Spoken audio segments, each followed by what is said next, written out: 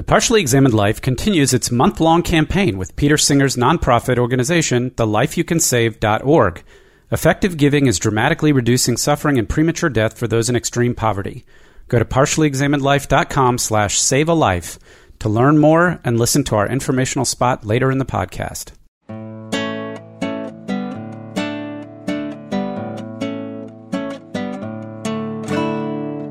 You're listening to The Partially Examined Life, a podcast by some guys who at one point set on doing philosophy for a living, but then thought better of it. Our question for episode 197 is something like, what is there, or what is being? And we read the fragments referred to as On Nature by Parmenides from somewhere around 475 BC. For more information, please check out partiallyexaminedlife.com.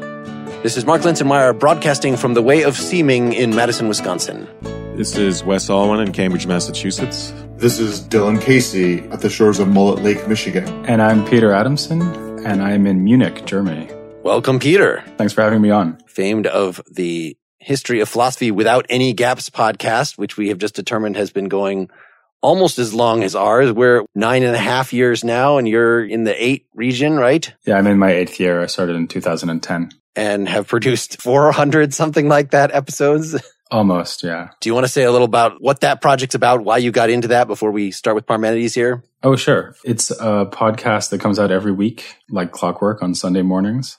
And it's a mix of scripted episodes and interviews, almost always with just one other person. So not a roundtable discussion like you guys do. So usually I've written a script myself and I'm taking listeners through the entire history of philosophy. And it's called Without Any Gaps because I don't leave anything out. So I don't skip from major figure to major figure. So I didn't do Heraclitus, Parmenides, Plato, Aristotle, and then let's say Augustine, Aquinas. It took me 100 plus episodes to get to Augustine because I covered all the pre-Socratics, lots of works by Plato and Aristotle's immediate students, all the Hellenistic schools, et cetera, et cetera, et cetera.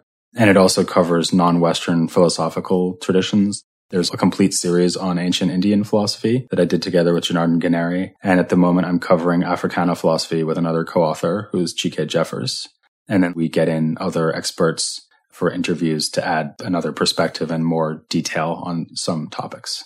Yes, if folks are looking for something to supplement the Partially Examined Life, I think that your podcast is a very good one for that. I mean, it's taking us this many episodes to get around to Parmenides, who is one of the most influential and earliest philosophers that we have. We did do Heraclitus, but that was several years ago at this point, and have done no other pre-Socratics. Plenty of Plato and a good amount of Aristotle, but other than the Stoics, almost no other ancient figures at all. A few Romans here and there. But yeah, you fill in a lot of the gaps that we have left. Yeah, I mean, mine's chronological, though. So by the same token, you've done lots and lots of modern figures. Yes, how many Strawson episodes have you done? Yeah, exactly.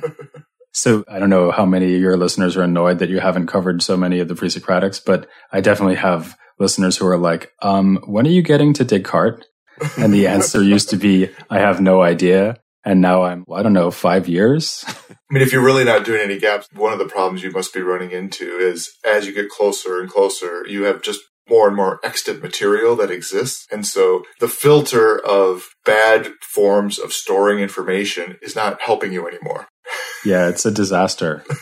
Like with Parmenides, we can only read him because later people quote him, right? So he's actually, in terms of his own works, he's lost, right? What we have is quotations in works by other people. And if you compare that to what's going on, let's say the 17th or 18th century, where everyone who could get their hands on a printing press was able to commit thousands of pages of philosophical ideas to posterity. So actually, it's a real problem. And in all seriousness, I'm a little bit puzzled as to how to approach it. It's not so clear what it means to cover philosophy without any gaps from a period where you might have several hundred thinkers just from one country in one century who are extant. So we'll see.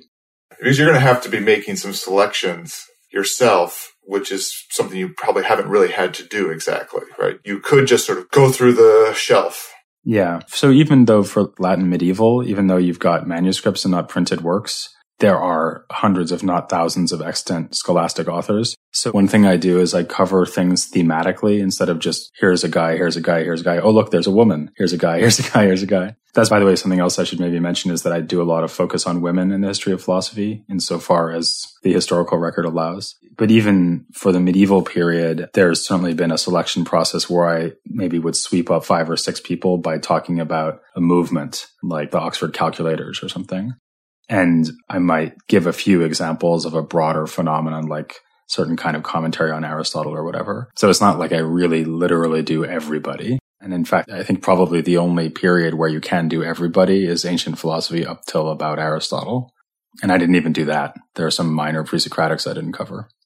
So I long had you in mind to be guest on this episode because of your very early episode, obviously, on Parmenides, which is a nice little less than 20-minute summary. In fact, of that, you introduce what metaphysics is. You talk about some of the other things that were going on in that time. So in terms of the actual Parmenides discussion, it's 12 minutes. If folks want to stop and go listen to Peter's episode on that, that would not be inappropriate, but we're not going to assume that. Given that way of choosing to deliver the information about Parmenides, you are of necessity not talking about the myriad of interpretations. You're more or less making it sound like there is a coherent story that we can tell from reading the text. And certainly there are things about the text that are fairly uncontroversial. In the parts that we have, there's an introduction, a bunch of mythological images. We're going to hear the truth, and then the truth, the goddess talking for the bulk of the treatise that we have. Of that, we have 2 halves. We have the way of truth and the way of opinion, or sometimes put the way of seeming or the way of belief. There are several ways that people translate that. So the 3 distinct parts of this, the way of truth being the one that we have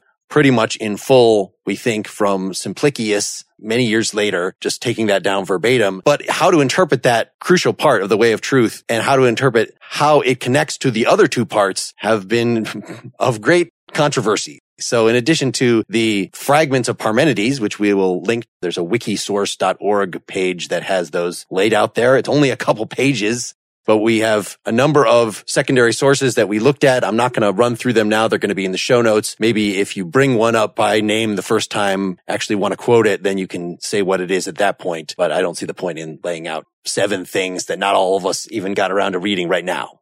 Yeah, that's right. So can I say a couple of things about the poem and how it's structured? Yeah, please. So first of all, I'd like to emphasize something you mentioned, which is why can we read it at all? And it's worth bearing in mind always with the pre-Socratics, there is not a single extant, in other words, surviving book by a pre-Socratic philosopher. The first philosopher for whom we have complete works is Plato. And there's a lot of reasons for that, but basically we have to think about how long ago this is. I mean, the only other things we have from this culture are basically broken pieces of pottery, broken architectural monuments and buildings, and stone inscriptions. So obviously we don't have the physical books that existed in the time of Parmenides or anything close to that.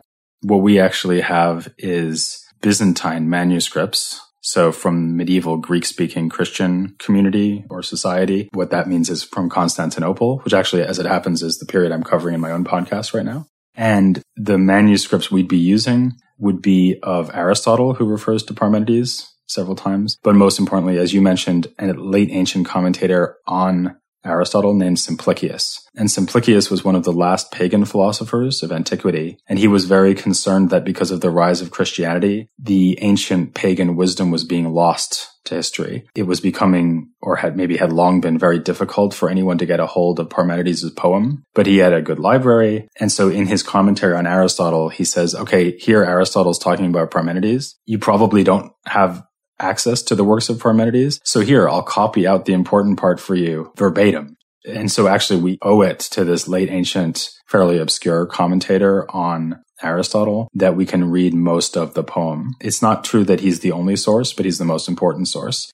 In general, what that means is that when we read Parmenides, what we're reading is little chunks of the poem that later authors have chosen to quote. So maybe Aristotle, maybe Simplicius, maybe someone else, like he appears in some Christian authors from late antiquity as well. One of the implications of that is that it's a little bit like a jigsaw puzzle. So we have a chunk here, a chunk there. Very occasionally the chunks overlap. So like there'll be a fragment where the last 2 lines are the first couple of lines of another fragment, right? And then we know that for sure that those 2 fragments go together. in running order. But in general, we are even guessing a little bit about the order that the fragments should be arranged. Nonetheless, I guess everybody agrees, like you said, that there's 3 parts. There's a mythological introduction where Parmenides is riding through these gates and going from the realm of night and day through the gates of justice to speak to this goddess who reveals the truth to him. So it's a very kind of mythic introduction. He actually uses the word mythos, which is where we get the word myth, to refer to his own account. And then you get the way of truth, which tells you how things really are. And then it's like, okay, but if you don't like that, or you can't believe that, or you want to know what you should believe, if you can't believe the way of truth, as we'll talk about, I guess, there's a lot of ways of taking this shift. But then you get the way of opinion, which is a much more traditional kind of pre-Socratic cosmology. So that's where the work comes from and how it's structured. So Dylan and Wes, you want to kind of give your opening spiels? We each just gave a long speech. Say what you want to get into today or tell more of the story. I don't have an opening spiel. I do have things I want to talk about, but it's too in the weeds, technical to... Yeah, I think you guys gave a great introduction to framing the poem, and I think the historical points that Peter just made are important. I have a lot of questions that I'd like to get into about it. Some of them about the poem itself, some of them about interpreting the poem. And then I guess in particular, why there's even the seeming part, if you have the way of truth earlier and what we would interpret that as doing. And the other big question for me is, part of me is thinking about this because I listened to Peter's podcast on Parmenides and on Zeno and on the idea of paradoxes. And I found myself rekindled in my irritation with paradoxes for the simple reason of it being of the kind of patent absurdity to the section on truth that is maybe one reason why you would have the way of seeming. Like if you can't face the truth, that you would do the way of seeming. I'd like us to talk a little bit about how that's working. You know, I think that's maybe a good place to start because, I mean, we could probably spend the whole time talking about the way of truth, but it might make sense to have a discussion first about this issue Dylan's asking about. Why do we have the 2 parts? Well, I think it's going to be hard to answer that question unless we lay out these arguments. Yeah, luckily our text is short enough that we can almost read the whole thing. Certainly we can read the whole way of truth out loud and be able to talk about it line by line, which is what these commentaries have done. But yeah, I think before we get into those potential weeds, because some of the commentaries, this Barnes in particular that Peter had recommended, just about made me want to shoot myself because it was just going so slowly through every little sentence and looking at the Greek. And, you know, of course, that's what you have to do. And that's where a lot of the difficulty in interpreting this comes from. It's Jonathan Barnes, 1979, The Pre-Socratic Philosophers, to follow my own instructions on defining what secondary source I'm referring to. Can we give a little of sort of what is the philosophical import we think, how it's been characterized to us, the cliche? Dylan already mentioned Zeno's paradox. Zeno was a follower of Parmenides. And so the thing that's come down to us is that Parmenides is giving us this metaphysical view of monism, that all is one. And it's very otherworldly. This gets interpreted as the thing that Plato picked up on, even though we see in the Sophist, we had a past episode on that, where Plato is giving an account, really a response to Parmenides, where if all is one, you can't actually talk about nothingness. You can't talk about negation. As soon as you talk about negation, that would be cutting the one in half. And Plato just clears this right up by saying, well, no, maybe there is something we can say why this would even be motivating in the first place. There would be some problem talking about negative existentials we've talked about in other episodes. In other words, if I want to say Santa Claus does not exist, how is it that I can be referring to Santa Claus in the first part of the sentence and then saying he doesn't exist? What is the thing that doesn't exist? That is the problem of negative existentials. And the solution to that we got in the Sophist is, well, we can still talk about non-existence if we're just talking about different properties. So when we're saying Santa Claus does not exist, maybe we're saying of all the people out there, they are different from the image that we have of Santa Claus, of all the people that there have been in history. So we're talking about difference. We're talking about the differences between using the word is in an existential sense. Does something exist or not? And using it as predication. Does it have the property of being the kind of person that has the beard and gives out presents? And the Sophist effectively makes this distinction and tries to solve the Parmenidean problem by making that distinction and saying that when we say something is not, we're really just saying it's other than. We're not making any existential claims. So to say the cat is not black is not to say something about the cat's existence, therefore to fall into a paradox, but it's just to say that there's this class of black things and the cat doesn't fall into it, that there's an otherness relation. you talked a little bit about the various interpretations. Part of what we'll get into here is whether or not we think that Parmenides is confused about this, whether he's really just talking about negative existentials, as I think Bertrand Russell thought he was, or if he's also referring to negative predication, to any use of not. Because the basic idea, right, is that with the way of truth, he's objecting to that. He's objecting in some sense to negation, whether it's to existential negatives or to negative predication or both. Can I make a sort of comment about whether Plato's response to Parmenides is plausible? One thing about the way of opinion, the second part of the poem, is that, first of all, we don't have very much of it, but it's a cosmology which apparently derived all things from two principles, namely light and dark, or day and night. And in that way, it's like a lot of other pre-Socratic cosmologies. So like Empedocles with love and strife, for example. And if you think about that cosmology, basically what you have there is an opposition between two antithetical principles, which are different from one another, right? So it's not light and not light only, it's light and dark. Maybe you could think about dark as just the privation of light, in which case it's just light and not light. But if we assume that Parmenides is giving us the way of opinion as something like the next best version, or so the best story you could tell that isn't actually the way of truth, which is even better. It's not clear what that would mean, but suppose it's something like that. Then I find it quite implausible that Parmenides is just confused because it hasn't occurred to him that he could work with explanatory principles that are different from each other or opposed. Because his cosmology, the positive cosmology he gives you in the way of opinion, looks exactly like that. And so it seems to me that he understands that you could try to explain everything through opposition or difference. In fact, through two principles which are sort of defined relative to each other by being different or contrasting to one another. And he thinks that that won't work. So he thinks the arguments of the way of truth rule that out somehow. You could ask, well, is Plato's criticism plausible, right? Is it a good criticism? He's saying that we don't need to be monists. We don't need to say that being is one, the way that Parmenides says in the way of truth, because non-being is thinkable in a sense, because you can think of it in terms of difference, right? So his example is when you say that Theaetetus does not fly. So Theaetetus is this young man, right? He doesn't fly. It means something like Theaetetus is different from something that flies. And so Parmenides is just being silly, right? And nouns are different than verbs, right? So he says if you get into it and analyze it, you'll see that when we do negation, what we're really doing is saying that one thing is different from another. What I wanted to add, though, is that if you look at the way of opinion in Parmenides' poem, you see that there he's putting forward a cosmology that depends on two principles, the light and the dark. And the light and the dark are opposed principles. In other words, they're different from one another. Parmenides clearly, therefore, understands that you could try to explain everything by appealing to maybe a property or explanatory principle, the light, and something else that's different from it, namely the dark, and say that the two things somehow come together or interact to produce more complicated things. And this is the kind of cosmology you get in other pre-Socratics, like Empedocles with love and strife. So my thought is that Parmenides has considered this option. In fact, he's even explored the option at length in the way of opinion, and he's rejected it. So I think that he gets that you can oppose things by saying, well, here's two things that are different or that are opposite even. And then he thinks that won't work because that very act of opposition or contrast between them, in other words, pointing out a difference, itself presupposes the concept of non-being or negation. And non-being or negation as such is not graspable.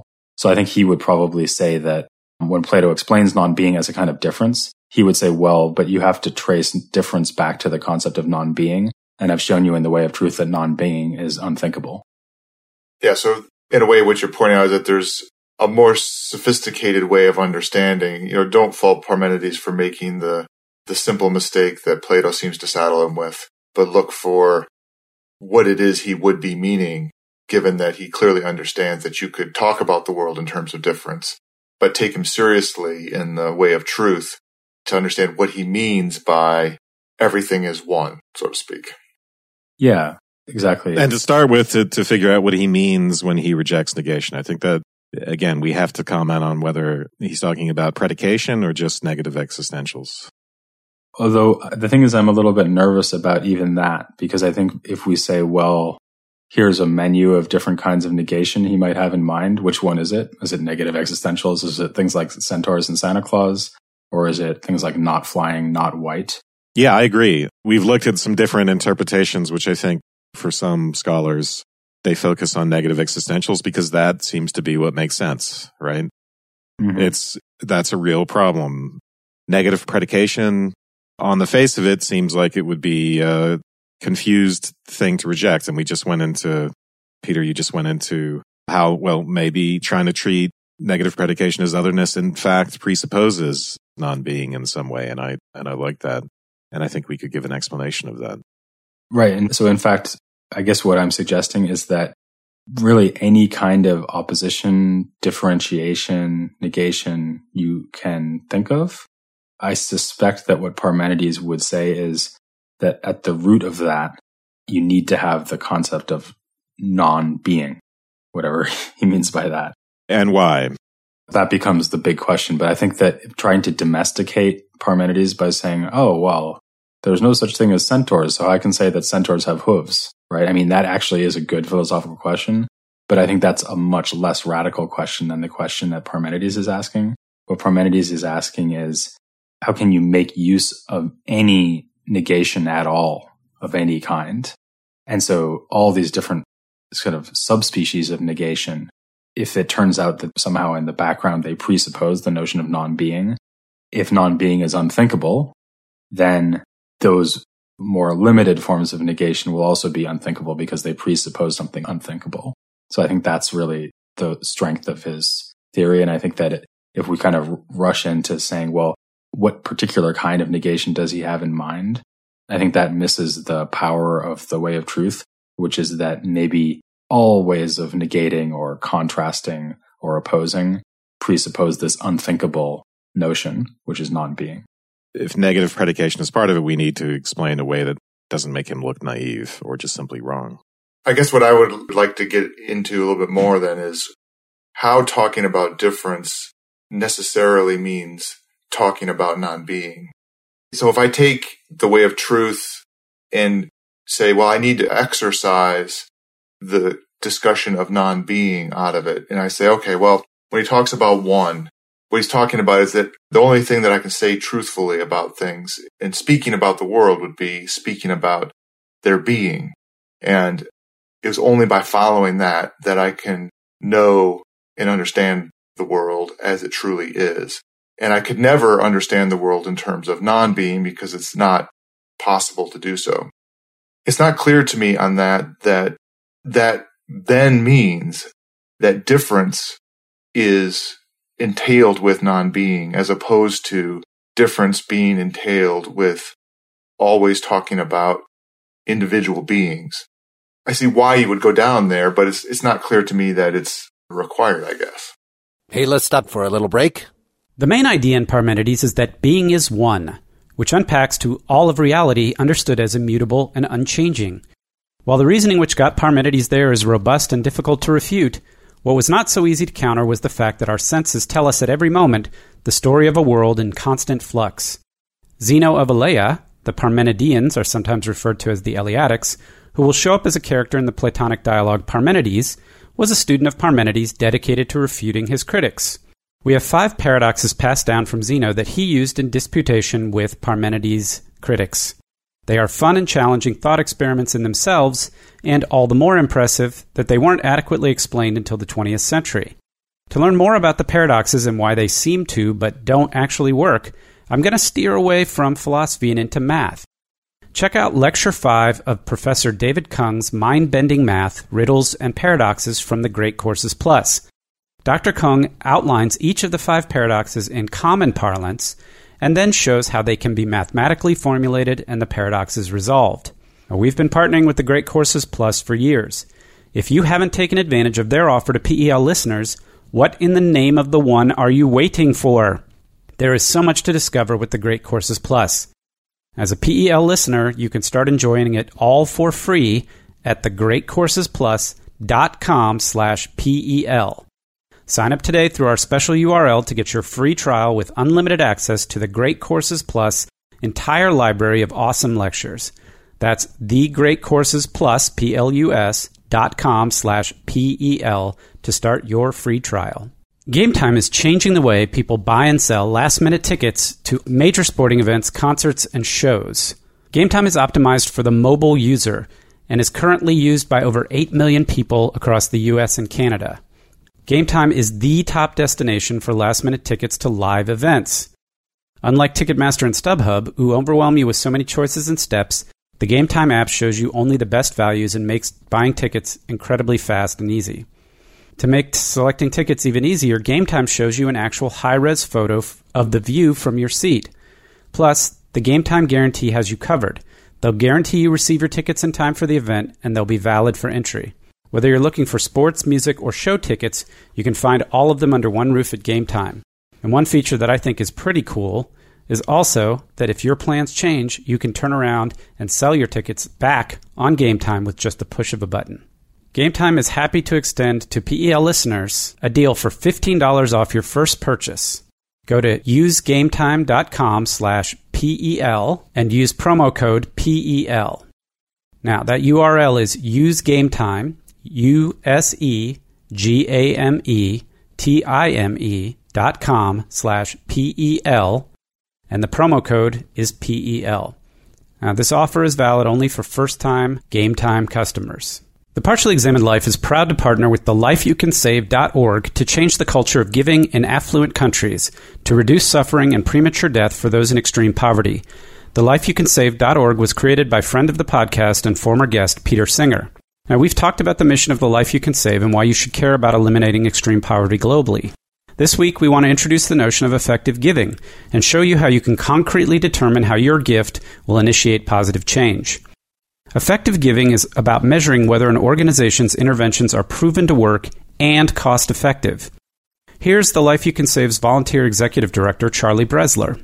Giving effectively means getting the most impact for every dollar you donate, like curing a child's blindness for between $50 and $100, providing an insecticide-treated bed net for $2.50 that protects a child and her mother from malarial mosquitoes for up to 3 years. The Life You Can Save makes it easy to find nonprofits that deliver the most bang for your buck. While outcomes and cost effectiveness are key to identifying charities that deliver the most bang for your buck, there are plenty of other indicators of effectiveness. Factors such as a proven track record, transparency, sustainability, rigorous monitoring and evaluation, skill and experience in leveraging funding and strategic partnerships, broad reach and potential for scale, as well as the ability to generate a wide range of benefits can also be used to identify effective charities. The Life You Can Save has evaluated a number of organizations on these factors and provides a list of organizations you can be sure will maximize your donation. But they've gone further and provided an impact calculator so you can see exactly how you will positively change the course of life for someone in extreme poverty. Again, here's Charlie. The Life You Can Save has an easy way to calculate the human value of your gifts in lives saved and suffering reduced when you donate to highly effective, well-vetted nonprofits. We want you to take the time to explore the impact you can have. Go to thelifeyoucansave.org, calculate your impact, explore vetted organizations, and get your free effective giving guide. Go to partiallyexaminedlife.com/savealife. That's partiallyexaminedlife.com/savealife. We thank Peter, Charlie, and the lifeyoucansave.org for their partnership with the Partially Examined Life. And now back to the show. The Wikisource org, that thing that I handed out, this is a 1920 translation by John Burnett. I think the one we agreed on is from this Kirk and Raven 1957, the pre-Socratic philosophers. The Kirk and Raven doesn't just give you the text. In fact, it puts the English in footnotes. It's so, of course you know the Greek. So it puts the Greek in big letters and then explains it and discusses it and tucks the English down in footnotes. And frankly, it doesn't sound any more modern. Do thou hearken and carry my word away. It doesn't sound any more modern than this 1920 version. So they're doing that because the poem itself is written in archaic language, self-consciously archaic. But there is also, you guys are probably using the older, just Kirk and Raven edition. There's an updated edition, Kirk, Raven, and Schofield, which has less archaic English, and it's right below the Greek, not in a footnote. Well, that is actually the one that I have in a paper copy, but because This older one is the one I found online. Okay. That is the one that I actually took notes off of. But because I didn't remember it being as offensive. Yeah, I mean, the one for listeners to get a hold of is Kirkraven and Schofield. Well, in any case, I'm going to read the 1920 one right now. And if you have better versions, if it's clear from the other one, we can switch over to that. So this is fragment 2 and 3. Fragment 1 is the extended thing about him being on a chariot and getting introduced to the goddess who's telling him these things. So the goddess is talking, "Come now, I will tell thee, and do thou hearken to my saying and carry it away. The only 2 ways of search that can be thought of. The first, namely, that it is, and that it is impossible for it not to be, is the way of belief, for truth is its companion. The other, namely, that it is not, and that it must needs not be. That, I tell thee, is a path that none can learn of at all. For thou canst not know what is not. That is impossible, nor utter it. For it is the same thing that can be thought, and that can be." Is that intolerably archaic? And you should just read the new one, Peter. Well, I have the new one in front of me. I can read it if you want. Go ahead. Give us that version. Okay, so here's the new version in Kirkraven Schofield. "Come now, and I will tell you, and you must carry my account away with you when you have heard it, the only ways of inquiry that are to be thought of. The one, that it is, and that it is impossible for it not to be, is the path of persuasion, for she attends upon truth. The other, that it is not, and that it is needful that it not be, that, I declare to you, is an altogether indiscernible track. For you could not know what is not, that cannot be done, nor indicate it." All right. A little more clear, but basically the same. So yeah, what do we think? These 2 paths, just to make clear, are not the paths that the way of truth and the way of opinion. The way of opinion is going to be yet something else that we haven't gotten to yet. This is the other, that it is not and can't be, is a path none can learn of at all. So it's not even really a path. One of the things, because we mentioned there's this mythic introduction, right? Where he's going along in a chariot led by maidens through this gate and then along a road to meeting this goddess. So actually there's this Greek word hodos, which keeps coming up over and over, which means way or path. So there's a metaphor that runs throughout the entire poem, which is this traveling metaphor. So the path of philosophical inquiry is here actually being kind of figuratively described in the opening mythic part as a literal path that you're driving along.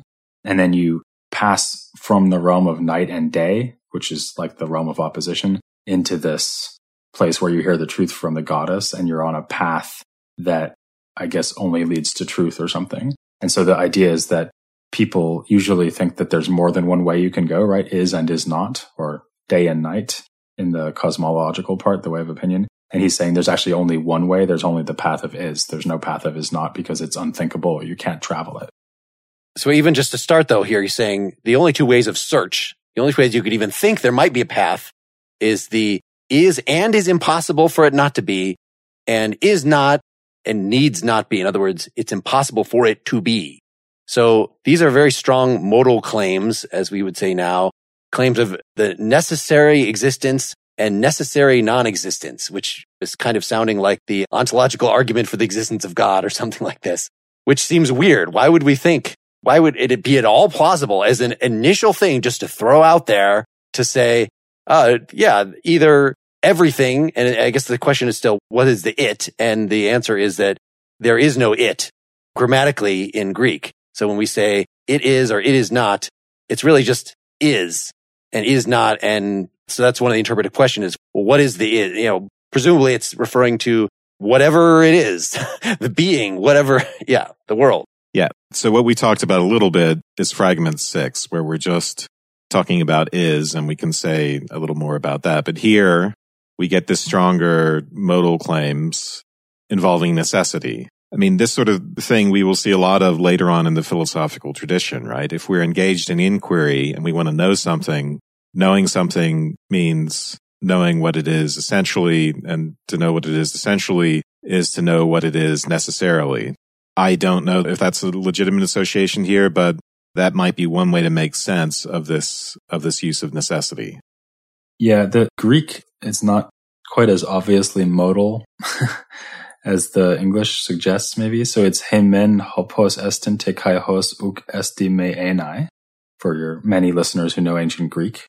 So I would probably translate that as something more like, on the one hand, that which just is and isn't not at all. Right, the double negative. I saw that in several translations. Yep. Yeah, because it's hos uk esti me enai. So that's very not easy to translate. The point is, though, I think it's not so much that we're getting necessary being and necessary non-being. What we're getting here is something that just is and has no admixture of non-being. And then the other option is going to be the other path is like that it is not and that it is needful that it not be. So again, I think the idea is that which isn't and really can't be at all, right? So something that has no admixture of being. So I think what really the point about modality, that might be a little bit too technical or ambitious. I think really all he's saying is don't start with a mixture of being and non-being. Start with the two options before you considered purely in themselves, being on the one hand, non-being on the other. And if you think about just non-being, you'll see that there's nothing to think about or say or indicate or grasp mentally, right? So the only option you've got is just being. And if you say, well, I want to start with a mixture of being and non-being, this is basically Plato's answer, right? So you start with the concept of difference rather than the concept of non-being. And he would say, wait, that's already a mixture of being and non-being, because difference is like something that has a certain character, which is not some other character. So you're mixing being and non-being. You're not allowed to do that. You have to start with the most basic, pure cases, being, just being, and non-being, just non-being. But just non-being is something that you can't think about at all. So that option is eliminated, and just being, that's the option that's left. We should say, though, the modal interpretation is one of the major interpretations, right? Yeah, and you could, I mean, certainly like in that first line we were talking about, when he says, uk esti me enai, you can certainly translate that as it's not possible that it not be. That's certainly a reasonable translation of that Greek. By the way, maybe it's worth saying the Greek is really weird in Parmenides' poem. It's very, very poetic. I mean, yeah, but it's not poetic in the way that Homer's poetic. It's poetic in the way like, what the hell are you talking about? So it's like really compressed, and he's playing around a lot with the... Well, one of the commentaries called it archaic. Sure, but I mean, he see it in Homer are archaic, right? This is both archaic and using very abstract Greek in a way that's very hard to understand. And I don't think that people that heard it read aloud to them, which is probably how it would have been first experienced, I don't think they would have immediately known what Parmenides was talking about either. Well, it makes you think that there's some sensibility to thinking of it as being mystical. When you start talking about language that is that impenetrable, right, where it makes it sound like it's religious. Yeah, and of course it has those religious trappings at the beginning as well. Yeah, one of the sources that I had pointed out that I'm sure you guys did not read, and I did not expect you to read, was Karl Jaspers, the existentialist we've covered before. In his Great Philosophers series, he has a very short chapter on Parmenides, and he just interprets Parmenides strictly as speaking tautologies. Being is, non-being is not, and saying, why would he bother to say that? I mean, being is. It's amazing. That must be a cipher for something beyond the possibility of language, because it's just so obvious. It's so not worth saying, but it's the most fundamental thing that being is. And so he just used that as a empty, not a modal claim, not that me must be, but just that being is, as just something that you have to just throw your spirit upon and it bounces around, that this is calling out for a mystical interpretation according to that strain. Let me give a simpler, non-mystical interpretation. Parmenides had a tremendous influence on the philosophical tradition by way of Plato, and what we see in the entire poem is not stuff that's not going to come up again in the entire philosophical tradition. So let me give just for fragment 2 and 3. If the claim is modal, then we might, to make sense of it, interpret that. And he's talking about what are the requirements of inquiry, which is another way of saying what must be the case if we're to know things. And if we take this claim as modal, we might think, okay, well, no necessary truths about things. That's a requirement of knowledge. If we take it in the way Peter was suggesting, I think that means that we can't really know things in the world of becoming because of this admixture, which of course Plato and Socrates pick up on.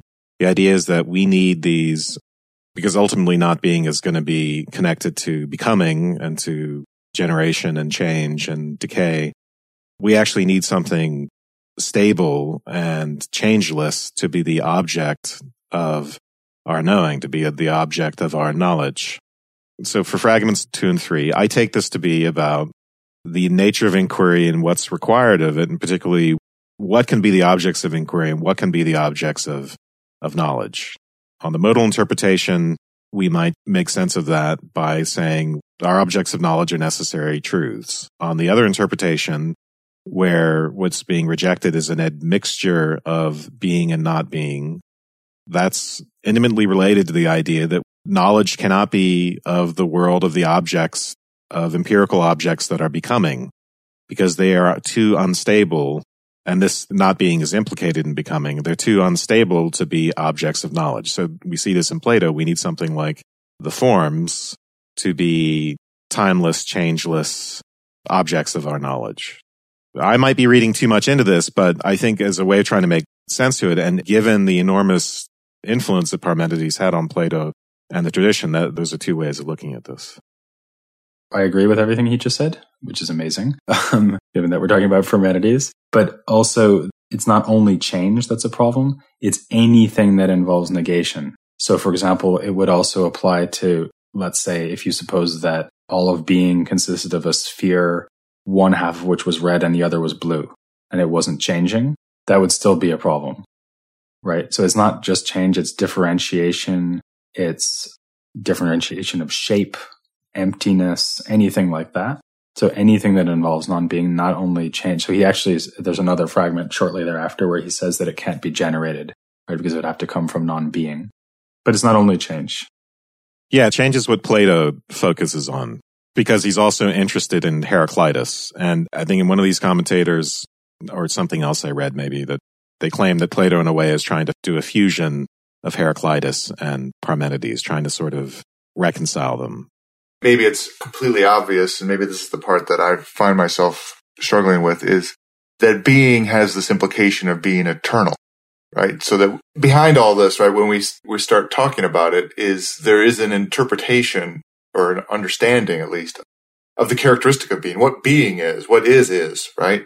And that being is eternal, but the distinction between whether, well, it seems like in Parmenides, right then, just to look at Peter's example, that anything that has distinction or difference, even if it's superficial or one of properties that don't have an existence in the same way as other beings, those are sort of subsumed into the whole thing, right? So that you literally have no distinctions at all.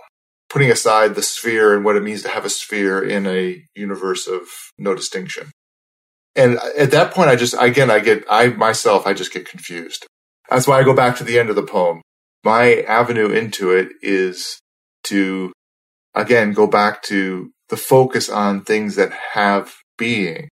And that sentence right there just contradicts what he seems to be saying in the way of truth. Things that have being. You wouldn't even talk about things that have being. You would talk about. Yeah, we should say grammatically, it's not even clear. It's not just that SD doesn't have a subject, but it could have a singular or plural subject that you don't conjugate the verb either way. So does being have to be singular? Could it be beings? It's not really clear, just grammatically. I mean, it's Eston, so it certainly looks like a singular, unspecified subject. Yeah.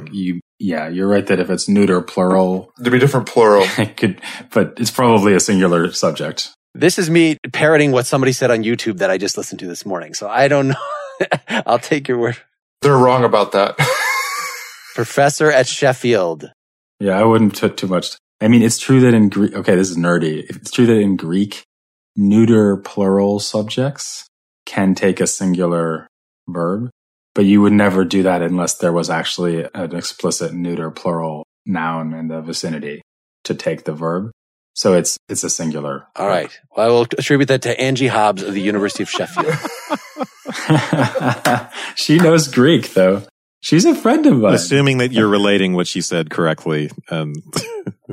So she must be thinking, like, in theory, it could be a neuter plural. Yes. I mean, isn't it true that as in English, it could be something taken collectively would take a singular verb, or? Sure. Yeah, why not? Speculation. Yeah, I mean, like, for example, you could say, to pan esti, everything is. Exactly. But I guess to continue being inarticulate, it seems to me that this interpretation implies an understanding of what being is, rather than being an inquiry into what being is, right? Right. It's a revelation. I think one of the things that's confusing, and I was a little unfair when I said, why would you just throw out right at the beginning the claim that you have to either accept necessary being or necessary non-being? At least according to the Cambridge Companion to Early Greek Philosophy by David Sedley, Chapter 6, Parmenides and Melissus, he actually lays this out as if it was like a deductive argument, though it always works backwards. He gives the conclusion first, and then he gives the reasons for it. So just reading the beginning and saying, why would you just say that? Well, we haven't gotten there yet. So maybe we should, as quickly as possible, get to fragment 6. Well, also, the way I was describing it, you would charitably think of it as a conceptual analysis or an analysis of the concept of inquiry and what it implies. Inquiry, if it's possible, implies something about being. So do you mean by that, Wes, and this is another thought that occurred to me, is that he's really just bringing on the principle of non-contradiction here? That's what's going on? No, I gave my two versions of what I think he means in fragments 2 and 3. Okay, sorry. Let's try to articulate that interpretation, which I don't think is one we directly saw, but is close to the Jaspers that we see. He does present this like, look, just thought itself implies that either you're talking being or you're talking non-being, and you can't talk non-being, so you're only talking being. But that does sound like it's just straight up the principle of non-contradiction. Either things are or they aren't. And things can't simultaneously be and not be in the same way at the same time. It's straight out of the metaphysics. So he says that later, but yes, this seems premature though. Peter, are we reading Aristotle back into him here? I mean, certainly you're right that he's giving you two exclusive options, is and is not. And what I was trying to push is the idea that rather than it being about necessary being or necessary non-being, it's about being that's exclusive of non-being and non-being that's exclusive of being.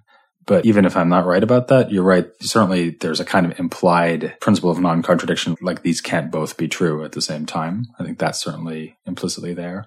But maybe if you want to think about like why is what he's saying plausible, because I mean, certainly the principle of non-contradiction does not give you the idea that if you can say P, then you cannot say not P. Like Peter is bald, Peter is not bald, right? You can entertain both thoughts. They're both thinkable. So I think maybe a better way of thinking about this is that pure non-being, or if you don't like my purity idea, then just non-being, whatever he means by that, it's not a target of speech or thought. So I think a better way of thinking about this contrast might be that, and I agree again with Wes that he's talking about the conditions of possible inquiry, something else that Plato cares a lot about. So if you think about the Meno, for example, and what he says is, well, look, if you're going to do an inquiry, then there better be something that you're inquiring about. Or if you're going to say something, you better say something. You can't say nothing and speak. You can't think nothing and think. So I think of it much more in terms of whether or not there's an object for these verbs that are being thrown around here. And so he uses verbs like noein, which means to think. It's almost like seeing. So you can't see nothing. If you see nothing, then you're not seeing at all. And similarly, if you think about nothing, you're not thinking. And I think that's maybe a more plausible reason. I mean, the non-contradiction thing is important as a kind of precondition for that. But the reason why it's a plausible argument is that non-being doesn't sound like a possible object of thought or speech. Then again, I would say that's only plausible, that claim that non-being isn't a possible object of thought or speech. I'll buy that as long as non-being doesn't just mean like difference or any kind of negation, like being black instead of white, because of course being black instead of white is thinkable. I think it has to be non-being that has no purchase on being. Yeah, so insofar as you talk about negative existentials, then you would reframe that as, I'm talking about being, it's just that they don't happen to exist. And you make a distinction between fictional being, yeah. Like Sherlock Holmes, right? By these standards, Sherlock Holmes is a being, not a non-being. That's right. You can't talk about non-being, but you can talk about whether beings exist. Yeah, I mean, Doyle wrote whole books about Sherlock Holmes. So Sherlock Holmes is clearly not the sort of thing that Parmenides has in mind when he talks about non-being. Or when he says that you can't talk about non-being, rather. The first rule of non-being is don't talk about non-being. Can we move to fragment 6? Peter, do you want to read your version? What is there to be said and thought must needs be? For it is there for being, but nothing is not. I bid you ponder that, for this is the first way of inquiry from which I hold you back, but then from that on which mortals wander, knowing nothing, two-headed. For helplessness guides the wandering thought in their breasts, and they are carried along, deaf and blind at once, dazed, undiscriminating hordes who believe that to be and not to be are the same and not the same, and the path taken by them all is backward turning. So that's not adding very much to our theory of being and not being. It seems to just be clarifying, I think, is easiest to understand, Peter, on your interpretation about the admixture of being. People who are looking backwards and forwards are mixing these two principles together. Yeah, I think this fragment's more about what happens if you deviate from the goddess's advice. You wind up going in two directions, so you're basically wandering back and forth. There's this nice Greek word at the end, backwards turning, palintropos, going a certain way and then turning back and retracing your steps. Very Odyssean. And of course, that's exactly what we're going to get in The Way of Opinion. Because of The Way of Opinion, you have light and dark, these two principles. So it's like this idea of, something and its opposite. So this seems to be the realm of admixture of being and non-being. We might call the realm of becoming an empirical phenomena. And the problem with that realm is the non-being problem. So you can take this broadly as a rationalist, anti-empiricist stand at this point. Yeah, and actually, I'd sort of be curious to know what you three think about this, because I think this is a great example, and maybe the great example, the original example, at least in the Western tradition, of a philosopher saying, well, all your experience and everyday life be damned. I have a 2-line argument that shows that it's all false. I know that you believe in strawberry shortcake and the existence of Maryland and whatever, but actually all those things imply that non-being is real and non-being isn't real. So it's all an illusion. So yeah, we see this repeatedly through the philosophical tradition. We see it in Plato and we see it in Kant and Schopenhauer. Yeah, you see it in India with Advaita Vedanta, right? So Advaita Vedanta is the only thing that's real is consciousness, is Brahman. And everything else just appears to Brahman. And enlightenment consists in identifying yourself only with the subject of consciousness, not all the illusions that appear to it. And all these different thinkers, what they're doing is they're using various philosophical methods to radically undermine not just empiricism, but pretty much every concept we have. In Kant, we see it as a distinction between thing and itself and appearance, and the world of difference becomes conceptual apparatus. It all becomes something provided by the mind. The notion that what we see is not the truth, obviously it's not just in the philosophical tradition, right? It's in the scientific tradition, it's all kinds of traditions, right? In some ways, anybody who makes a claim about knowing is going to be saying something like, well, what you think you know is just the appearance of things, and what is really going on is something else. And then there's going to be an account of what that is. And there is a kind of radicalness here about the oneness in that argument. Where Peter said, wondered what we thought about this sort of couple-line argument. This is everything that you ever thought was completely wrong. And this is the kind of thing that I was referring to when I was talking about my frustration with paradoxes. In that, on the one hand, I see how they move you forward, where you say, okay, if I follow just my concepts about the world, the way I'm thinking about it, and I'm pretty careful about it, I've come up with this contradiction. The Zeno one is the perfect example, right? I can't get from here to there. I have to go halfway every time. And then that conflicts with my experience. And what that means is that I still need to have some kind of alignment. There's something wrong with one or the other. There's something wrong with either my interpretation of my experience, or there's something wrong with my categories and my way of thinking about it. And so, for me, when I think about Zeno's paradox, I think, well, the numbering of distance and the relationship between distance and time, you're not thinking about it correctly. Because obviously I get from here to there. Obviously I'll get killed by the spear, even though it goes halfway every time. Then that's where I get frustrated with it, is that you would stop there. You'd say, oh, well, now maybe that's not giving enough credit to Zeno. There's all kinds of things you'd think about. So when I get to this paradox here about the relationship between not being and non-being, and this 2-line argument that just sort of blows everything apart, I feel like, well, okay, so now's the time where you go back and look at your experience, and you ought to be thinking about that. And there has to be more of a push and a pull if you really want to get to knowing what's going on with the world. You've pushed as far as you can with your thinking about being and non-being, and you've come to a conclusion. And that conclusion is deeply and completely at odds with your experience of the world, which is full of difference. And at that point, I'm like, okay, well, something needs to be revised. If one of my principles is that there ought to be some kind of consistency and some wholeness to it. And so that's where I feel like, oh, well, you've contented yourself with a kind of religious mystery of a kind of aporia about oneness in the world. And at that point, I feel like, well, okay, so you don't really want to know that much about the world. I don't think we've reached the point of religious mystery. Again, he's saying something which is not dissimilar to what we see in Plato and Kant, for instance. And even as you mentioned in science, the idea that the way the world really is radically different from what is simply the world of our sensation. I agree with that. But there's something paradoxical, stronger than the world of the in itself is different than the world of our experience in the way this is presented, because the whole premise of being able to have the goddess talk to you, and for me, Parmenides, the philosopher, to then talk to my audience, is that we are not each other. There is a difference between you and me and the goddess. So the very prerequisites of the inquiry itself seem to conflict with the conclusion of the inquiry, which is that there is only being, and the way that that's going to play out is that there can be only one being and that all difference is illusory, etc. Yeah, but that doesn't negate the world of appearance in some sense.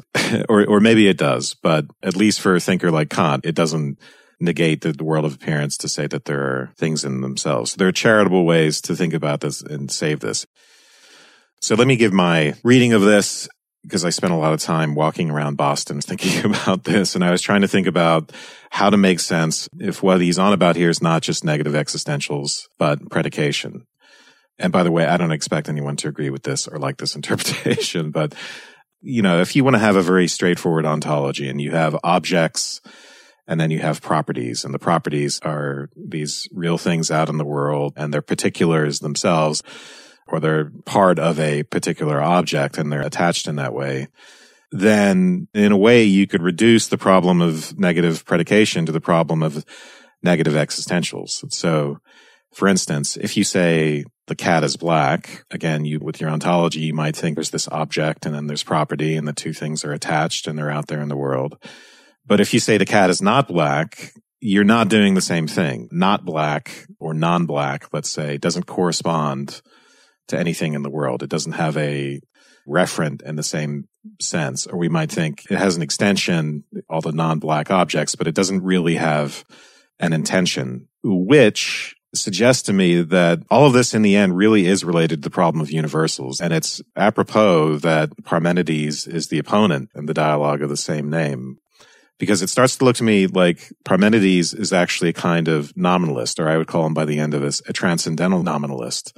And what he's objecting to is the sort of conceptual apparatus, which we just kind of briefly referred to, which seems like it must simply be conceptual apparatus, which simply doesn't seem to line up directly with concrete particulars in the world. And then when we get to the whole idea of the sphere, it turns out that for Parmenidean nominalism, the only particular that we're allowed to talk about is the whole for various reasons, because once we start talking about the parts, we start getting into negation again. We start getting into all that conceptual apparatus, which is inherently problematic. I think there's at least a family resemblance between what you're suggesting there and what I was saying about thought needing an object. So if you say, well, what is this property of not being black? Yeah. What does that add? Yeah, there's no particular referent for that in the way that there is for black. Right. And so now imagine that maybe another different way of making Parmenides' view more plausible. If all of our concepts somehow involve being contrasted to other concepts, so that they're really just the negations of these other concepts, right? They're defined negatively by being excluded somehow, or excluding everything else rather. Then you're left with nothing but negative concepts, right? So that would be a terrible idea to say that all of your concepts were negative. Yeah, and that's a lead in to the universals, right? If I'm a nominalist and I think the black is not this universal black, which is its own entity, but I think it's really part of the object, or it's a particular thing attached to the object, or however you want to think about it, then I can conceivably see how allowing negation is a slippery slope to saying any property is like a negative property. Any property is just this universal abstract thing. And ultimately, it's just part of the mind. In the way that everything seems to get sucked into the mind in Kant, you're on the slippery slope, and that's what Parmenides really wants to try to avoid. It goes back to what we started with, which is what I think Mark mentioned from Plato's Sophist. Namely, can we invoke difference without having to invoke non-being as such? Because if we can, then we're fine. And we can have lots of positive concepts which are contrasted to one another, and we can have our nice variegated world. But if behind every difference there lurks non-being, which remember that Plato himself admits that you can't think about or talk about non-being. So that's why he translates talk of non-being into talk of difference. But if Parmenides can maneuver us into the position of saying that actually all talk of difference does presuppose talk of non-being, the kind of things Wes was just saying would give you reason to think that that might be true, then we're in trouble and we're on the road, almost literally the road that Parmenides keeps talking about, to monism. Monism of one sort, right? Because immediately I want to talk about Heraclitus and oneness that has distinction and inherent tension. Well, we can maybe get on Heraclitus next time. This is a good place to end part 1. Please come back next week and hear part 2, or become a Partially Examined Life citizen at partiallyexaminedlife.com, and you can hear it right now. Thanks. A Partially Examined Life depends on your support. To find out how to do that in ways that are cheap or even free, go to partiallyexaminedlife.com/support. If you own a vehicle with less than 200,000 miles and have an auto warranty about to expire or no warranty coverage at all, listen up. CarShield has a low-cost month-to-month vehicle protection plan that covers more parts than ever. Visit carshield.com/audio to find out how you could pay almost nothing for covered auto repairs. Drivers who activate this vehicle protection today will also receive free roadside assistance, free towing, and car rental options at no additional cost. Get your free quote today at carshield.com/audio. That's carshield.com/audio.